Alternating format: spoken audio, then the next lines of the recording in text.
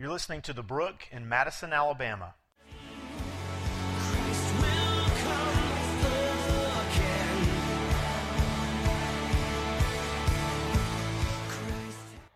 I'm not really sure when this started. I know for my lifetime this has kind of been the case. Somewhere in childhood, you start like identifying groups and labels of people. And then somewhere along the way, you yourself start identifying with groups and labels. I know that once you get to high school, especially if you're in a public high school, you look at people and you create these groups and labels, and you find yourself sort of in one of them. This past week, I tried to go back and look over the generations at how, on the one hand, those groups and labels kind of change, but how the whole idea, it doesn't change. For instance, let's pop back a couple generations. Let's go to like 1958, okay? I'm just going to identify a couple of groups or labels of people that you might have found in school back in the 50s. Let's start with the smokers. Smoking was fresh enough, if that's even able to be said. It was fresh enough at the time that there were people that's how they identified. Like after school, you would see people literally with their pack of cigarettes rolled up in their sleeve. I'm a smoker. Now people are trying to hide it. Or you have the greasers. Now, if you watch the movie Grease, I am fairly certain guys that worked on cars did not also sing and dance. Could have happened, I don't know. But there were people who they spent all their time working on cars, racing cars, getting in trouble with cars. Of course, in the 50s, you had jocks or athletes. You had nerds, if you will. Let's fast forward to 1988, when Brian was in high school. You, of course, still had the jocks or the athletes. But in the 80s, we introduced a new group that I don't know if it's still holding today strongly, but when I was growing up, we had the freaks. And I had friends who were freaks, so don't take it derogatory, but these were like the long-haired dudes that were wearing Metallica shirts and probably now can't even move their neck anymore from headbanging and stuff. You had the freaks. We stopped using the word nerds in the 80s and we transitioned to geeks, which is hilarious now because geeks means something totally different. You had skaters. Growing up in Texas, we didn't have cowboys or rednecks. We had ropers. Okay? Now, they may have been called cowboys or rednecks where you live, but when you grow up in Texas, Justin had come out with their boots at that point in time that were called ropers. And trust me, all my redneck friends had some. And so they were called ropers.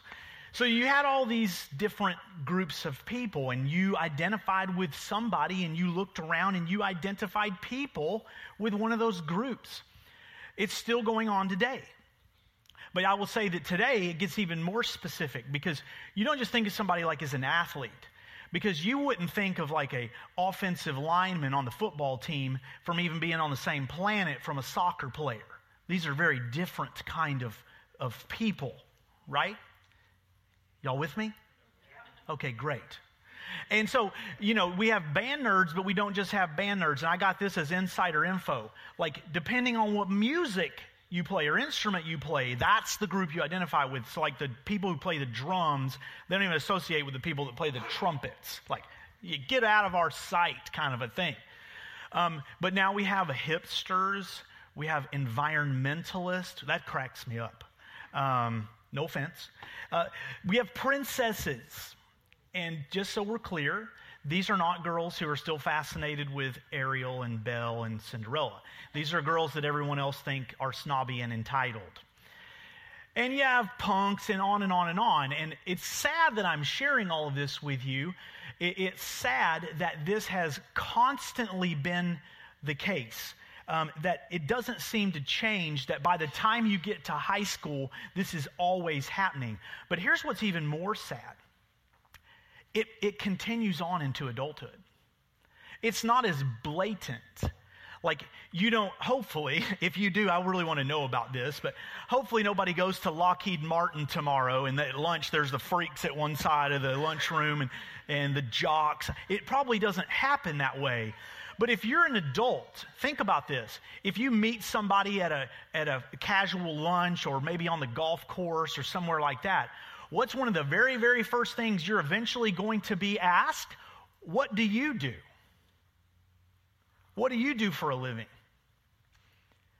And you think about it, we associate everything like this. In this city, questions get asked a lot of times like, are you military?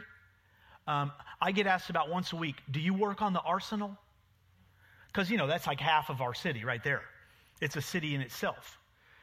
You hear things a lot of times like, I'm an engineer, which that's so wide open, it's crazy.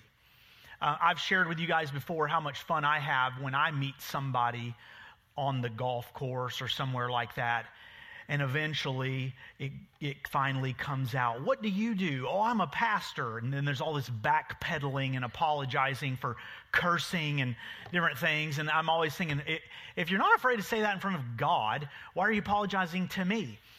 I'm a stay-at-home mom. I'm an accountant. On and on and on it goes. We have somehow been trained to most readily find our identity in how we dress, in what we do for a living, or in the group that we associate most with. Or worse, who we want everybody to think that we are. A lot of times that's really what's being portrayed. What's the big deal? Why is our identity such a big deal? Why is identity so important? Here's why. Who you believe yourself to be will determine how you walk and live your life. Who you believe yourself to be is going to determine how you walk and live your life. And the Apostle Paul says that this answer is found in the person of Jesus Christ. We are in Paul's letter to the Colossians. If you've got your Bible and can turn there, it's Galatians, Ephesians, Philippians, Colossians. And we are going to start in chapter 2, verse 6. Lee put this scripture in front of us during worship, and you'll notice that it starts with the word therefore. Well, therefore means, hey, because of what I just said, listen to what I'm about to say. So what has Paul just said? Let's refresh our memories. Verse 5, he said, though I'm absent in body, I'm not physically there, yet I'm with you in spirit, and I'm rejoicing to see your good order and the firmness of your faith in Christ. Paul is saying to them, stand firm in your faith. Verse 6, therefore, as you receive Christ Jesus the Lord, so walk in him, rooted and built up in him and established in the faith, just as you were taught, abounding in thanksgiving. So Paul says that we're not only to stand firm in our faith in Christ, we're to walk in him as well. We're to continually be rooted in and built up in him. And Paul says, walk the way you did when you first came to Christ. Well, how did I come to Christ? What did that look like? Well, you and I could probably, hopefully, can think of maybe some descriptors of that. When I first came to Christ, I was passionate. I was grateful, overwhelmed with gratitude of what Christ had done for me. Humbled, knowing like I am absolutely nothing. I would be nothing without God. Wholly dependent on him. Is Paul alluding to these things? Sure. But Paul is driving at something else here. Paul is saying that you and I must walk with Christ the way that we did when we first came to him, in faith. We have to come in faith. Now remember why Paul's writing this letter. There's this group that the Colossian church is being sort of invaded by called the Gnostics. And the Gnostics, they were teaching that you need Jesus, but you need something extra. You need extra knowledge and extra obedience so that you can be extra spiritual. So it was like, yeah, Jesus plus. But if you and we were faced with the Gnostics today, the first question that I would have for them would be, so how obedient are we talking? If we got to be extra spiritual, how extra do I need to be? And by the way, who's determining how much extra? Who's developing this criteria? What the Apostle Paul would say about this is, it's hogwash. Look at verse 8. Paul says to them, see to it that no one takes you captive by philosophy and empty deceit, according to human tradition, according to the elemental spirits of the world, and not according to Christ. That is a jab at the Gnostics right there. For in Christ, the whole fullness of deity dwells bodily, and you have been filled in him, who is the head of all rule and authority. Paul says, do not be taken captive. Don't be lured or carried away by deceit. Now, here's the problem with this. Deceit and deception never comes looking like deceit. If deceit showed up today, knocked on your front door, dressed as deceit, you would look out the people and go, no, I know who you are. I'm not letting you in. You're deceit. I've heard about you. Sorry, not buying any of that. But that's not how he comes. Deceit never comes looking like deception. Paul has already said in verse 4, don't be deluded by plausible arguments. The reason that he says this is because deceit is very often going to, on the surface, sound plausible. Sounds good.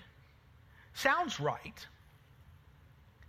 Paul is saying if there is even an implication, if there is any implication that you need anything other than Jesus to complete you, to fill you, to save you, it's empty deceit.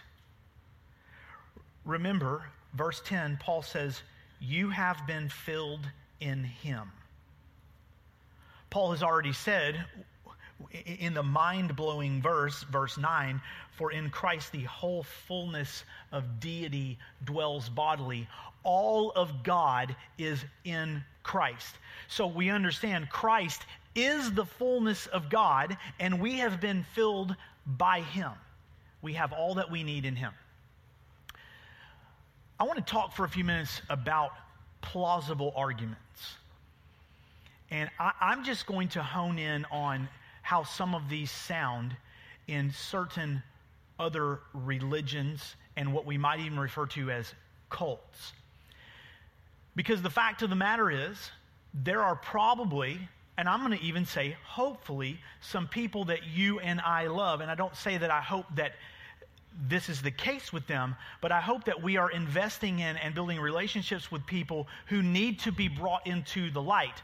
There are people that you work with. There are people that live near you. There are people who are going to show up at your front door who have bought plausible arguments and they have been carried away. Let me begin with Mormonism.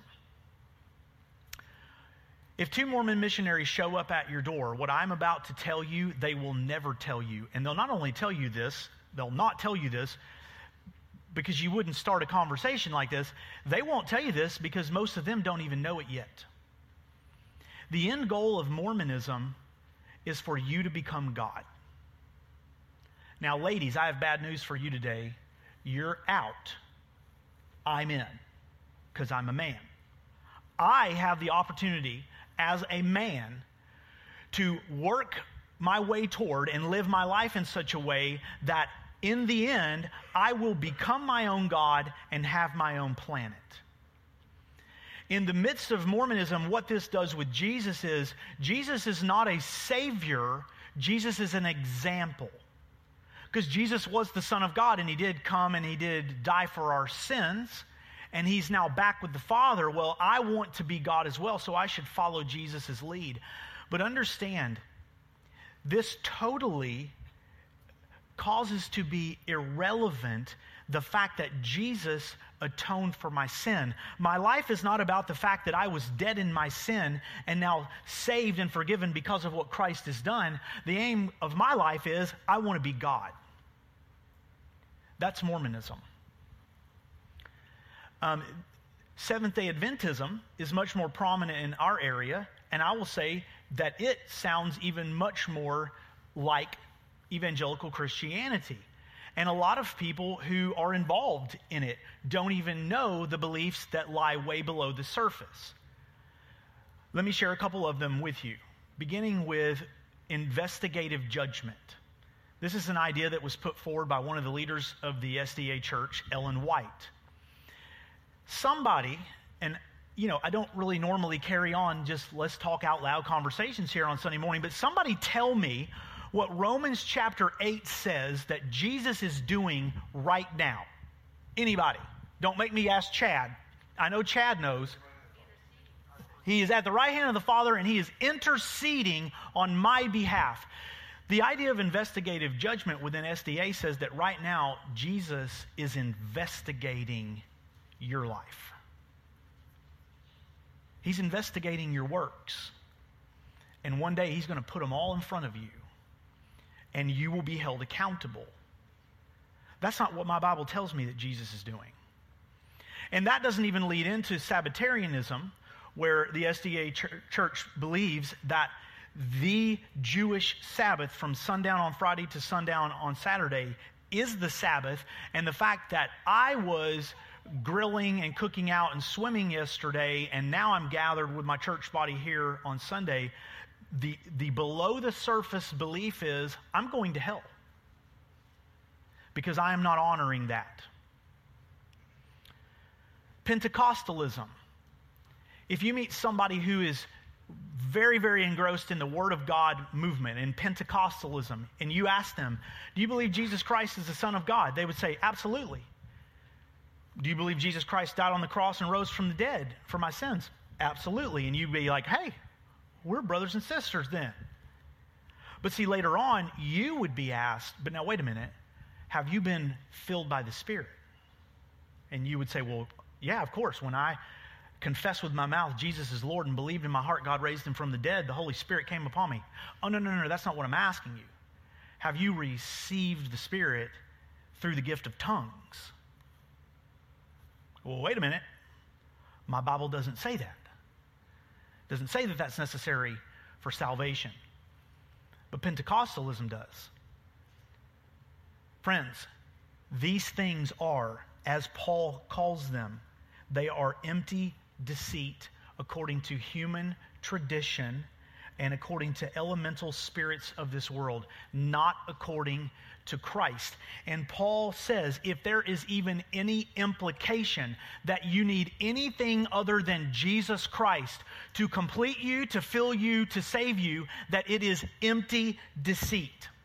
And so you and I have to be on our guard. And in order to be on our guard, we've got to know our identity. We have to know who we are in Christ. Look at verse 11. Verse 11.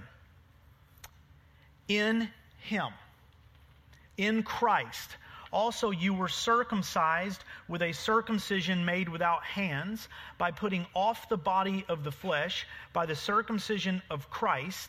Now let's stop there for a moment. What's all this circumcision talk?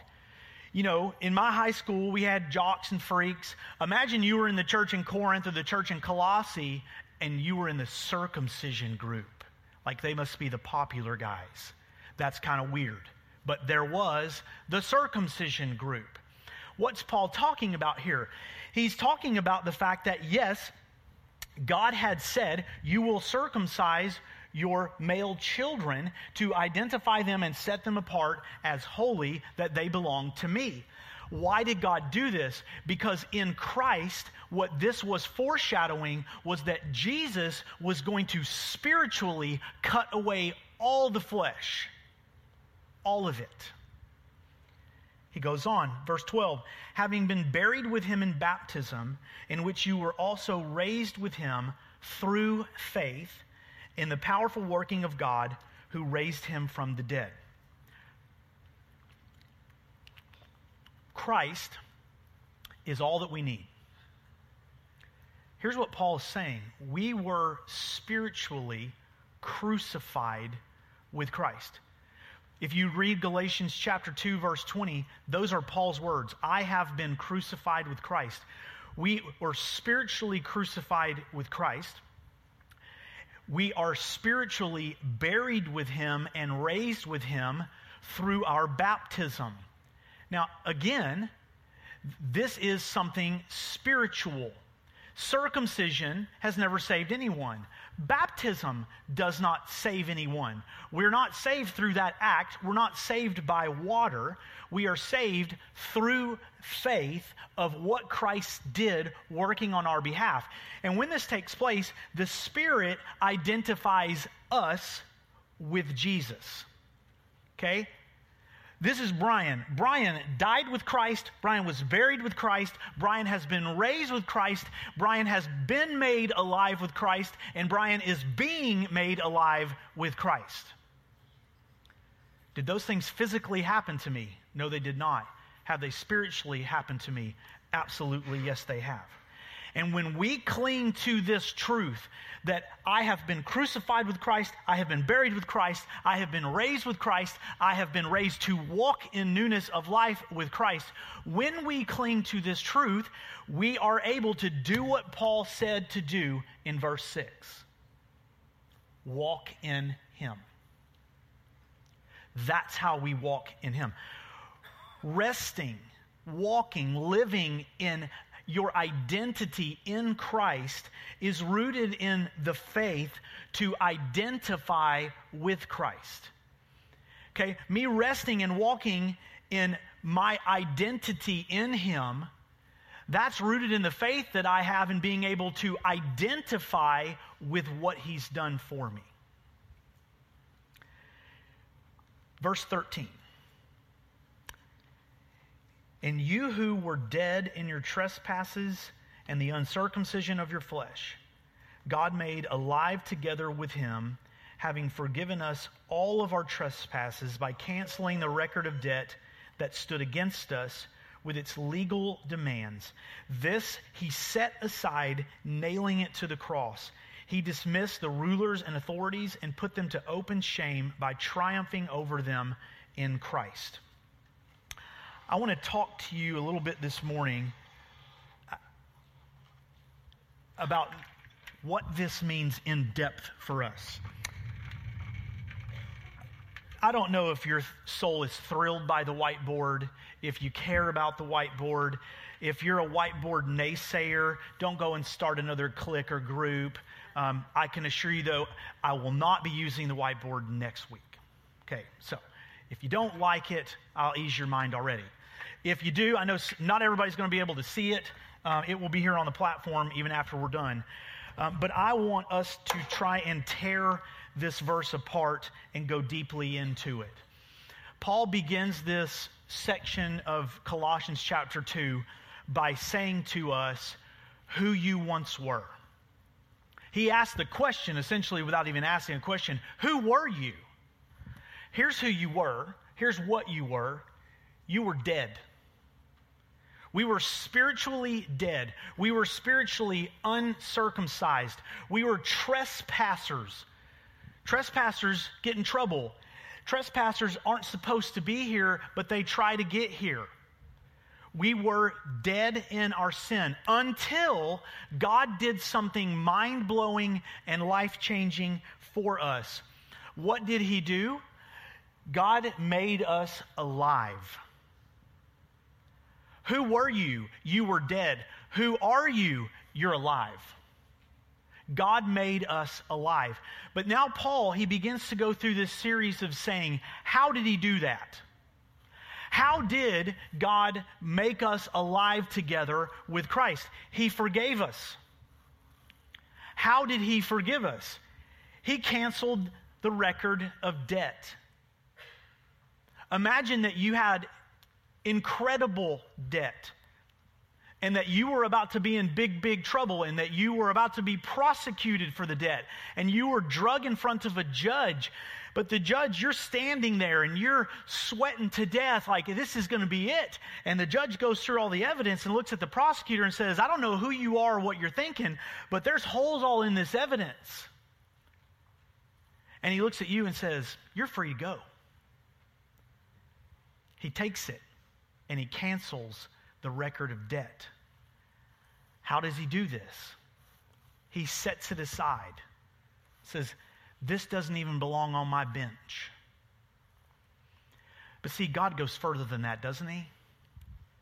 Because how did he go about setting it aside? He took it and he nailed it to the cross. Not some cross just sitting out in the field. He nailed it to the cross through Jesus Christ. Peter tells us that Jesus bore in his body all of our sin and shame. It was all nailed there, and it was all left there. But I want you to notice this progression of what happens here. Because the first thing Paul tells us is that you and I, we were spiritually dead, okay? But now, miraculously, we have life.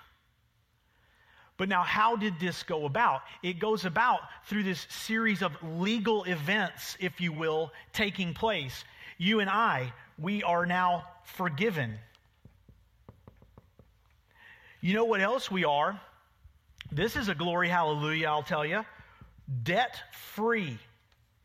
Does anybody in this room like the term debt-free? Anybody love to say, that's me. I will be as debt-free as you can let me be. I'm all over that. Along with this, what else did God do? He did this by setting aside what I was guilty of. And he did all of that by nailing it to the cross. John Piper does this really cool thing called Look at the Book. And he uses this, like, I don't know if it's magic or what it is. It's this really cool screen with these really crazy markers. And he'll take a scripture and he'll just pull it apart. And I watched his Look at the Book on this scripture a couple weeks ago. And he pointed out the fact that here you have this series of legal events that took place before you and I were ever even born, before you and I ever even had an idea or awareness that we have rebelled against God and that we're dead in our sin, that God did these things so that we might have life. And through this series of legal events, you and I now, because we have been made alive in Christ, through the power of God's Spirit, we can now love people and glorify God. And it's only because of that. Piper goes on and he says this, because of this great legal transaction, God freely imparts life to us through the Spirit. And now we can love people and glorify God. Friends, if you don't hear anything else this morning, I pray that you hear this. I have all that I need, and I am all that I need to be in Christ. Period. I have everything that I need, and I am all that I need to be in Him. And here's why this is so relevant to us. I think that, again, what you and I might not consider to be plausible arguments that delude us and carry us away are actually that very thing. And here's what I mean. Every one of us in this room at some point in time, we are going to be tempted to find our identity in something other than Christ. I cannot, first and foremost, allow my identity to be pastor. I don't know if y'all are aware of this, but there are some days that I stink at being a pastor. I do. I'm seeing some heads out there. Yes, he does. Some of you stay-at-home moms. You have those days where you're like, I am going to rip my hair out after I rip my husband's hair out.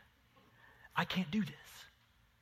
Some of you who are software developers and engineers and accountants and whatever it is that you may do for a living, if you will, you're going to be tempted to believe that that is your identity. Friends, you're going to fail at it some days. You're going to stink at it some days. Some days you're going to be the greatest. But that's not who you are.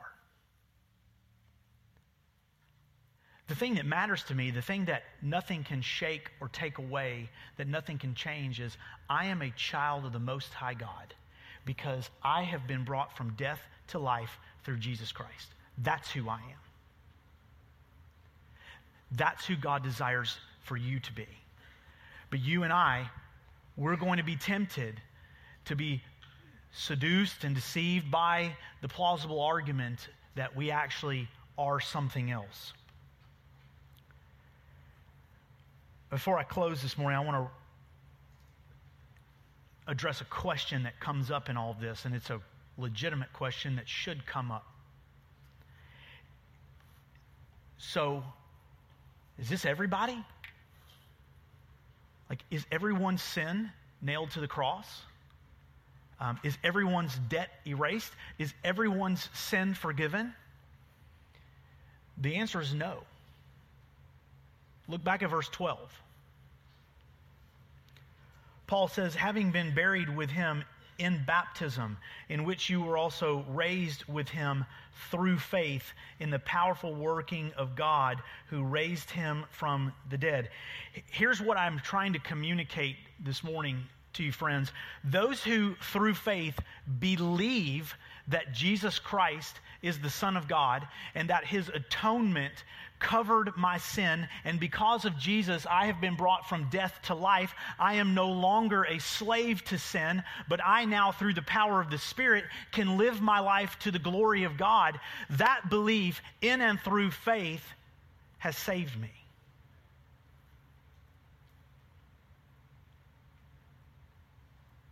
Paul says if you confess with your mouth Jesus is Lord and you believe in your heart that God raised him from the dead, you will be saved.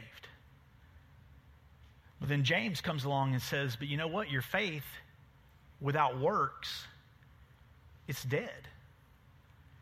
Jesus said, if you belong to me, if I'm the vine, you're the branches, if you're in me and I'm in you, you will bear fruit. But it begins in faith. I had 2 students in my student ministry in Wichita, Kansas, who were really, really smart. And neither one of them could ever seem to fully, mentally, cognitively, empirically wrap their head around what Christ had done.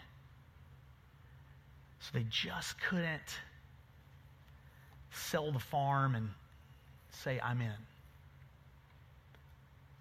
I had to bury one of those students. I don't know if Landon is with the Lord or not. But I know that there are things that I believe that I can't fully understand, and that's why it takes faith. If you're here this morning and you have put your faith and trust in Jesus Christ, I simply want to exhort you with the words of the Apostle Paul. As you receive Christ Jesus, walk in him. Continue in your life daily to be rooted and built up in him. Established in your faith, overflowing with thanksgiving. Rest in who you are. You are a child of the Most High God. If you're here this morning and you don't know, maybe you're still waiting. Maybe you're debating. I'm just trying to figure out, maybe there's something or someone else out there where I can find hope or peace or joy, satisfaction. I want you to know that I have been praying for you, that you today would not just audibly, but that you would spiritually hear the word of the Lord, that you would listen to the drawing of the Spirit of God, and that you would heed the call of the Lord. That you would know that Jesus Christ died for you that you might have life. I want to ask you to bow your heads, and I would like to read this morning to you the call of God.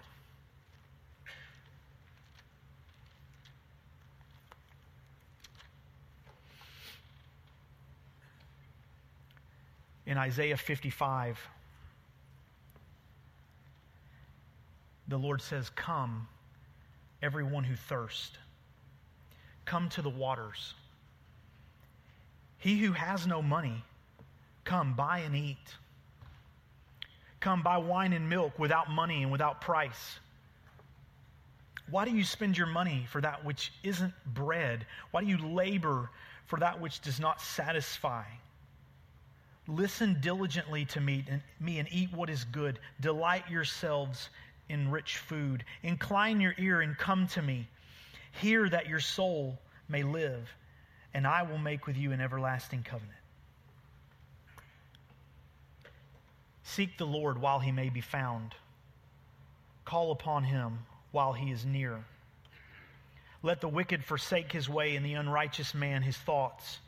Let him return to the Lord, that he may have compassion on him, and to our God, for he will abundantly pardon.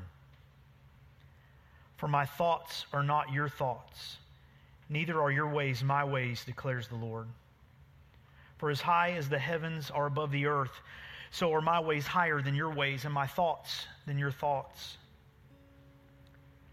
For as the rain and the snow come down from heaven and do not return there, but water the earth, making it bring forth and sprout, giving seed to the sower and bread to the eater, so shall my word be that goes out from my mouth. It will not return to me empty, but it will accomplish that which I purpose, and will succeed in the thing for which I sent it.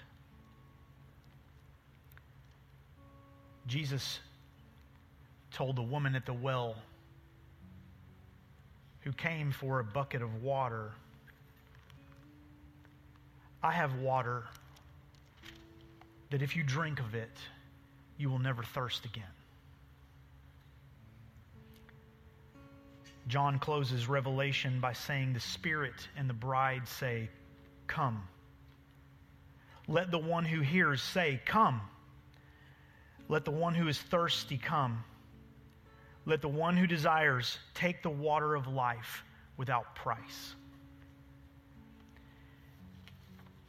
If you're here this morning and you don't know where you stand with Jesus Christ, you don't know, or maybe you do and you know, I need Jesus.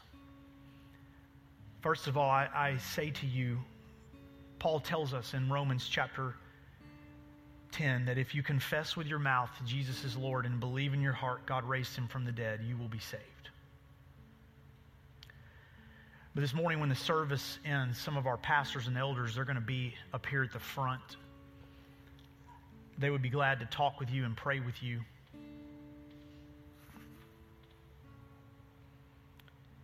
In just a moment, for everyone here who is a follower of Christ, we have the opportunity to take the Lord's Supper together. And I want to encourage you that if you come alone or with a friend, with your family, however you come, whoever you come with, that you take that bread and that cup and you take a moment to prayerfully remember Jesus' body was broken for us. His blood was poured out for us because he laid down his life. So we take these as the body, his body. We take these together to remember. Lord, in these moments, we pray that you would be honored and glorified and lifted up as we worship you together.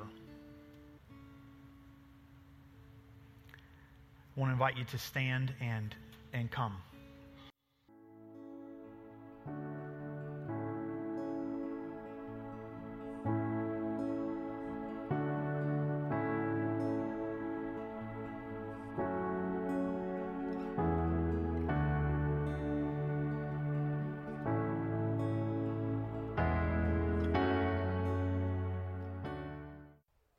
Thanks for listening to The Brook. If you'd like more information about our church or what it means to follow Christ, you can visit our website at thebrookchurch.com.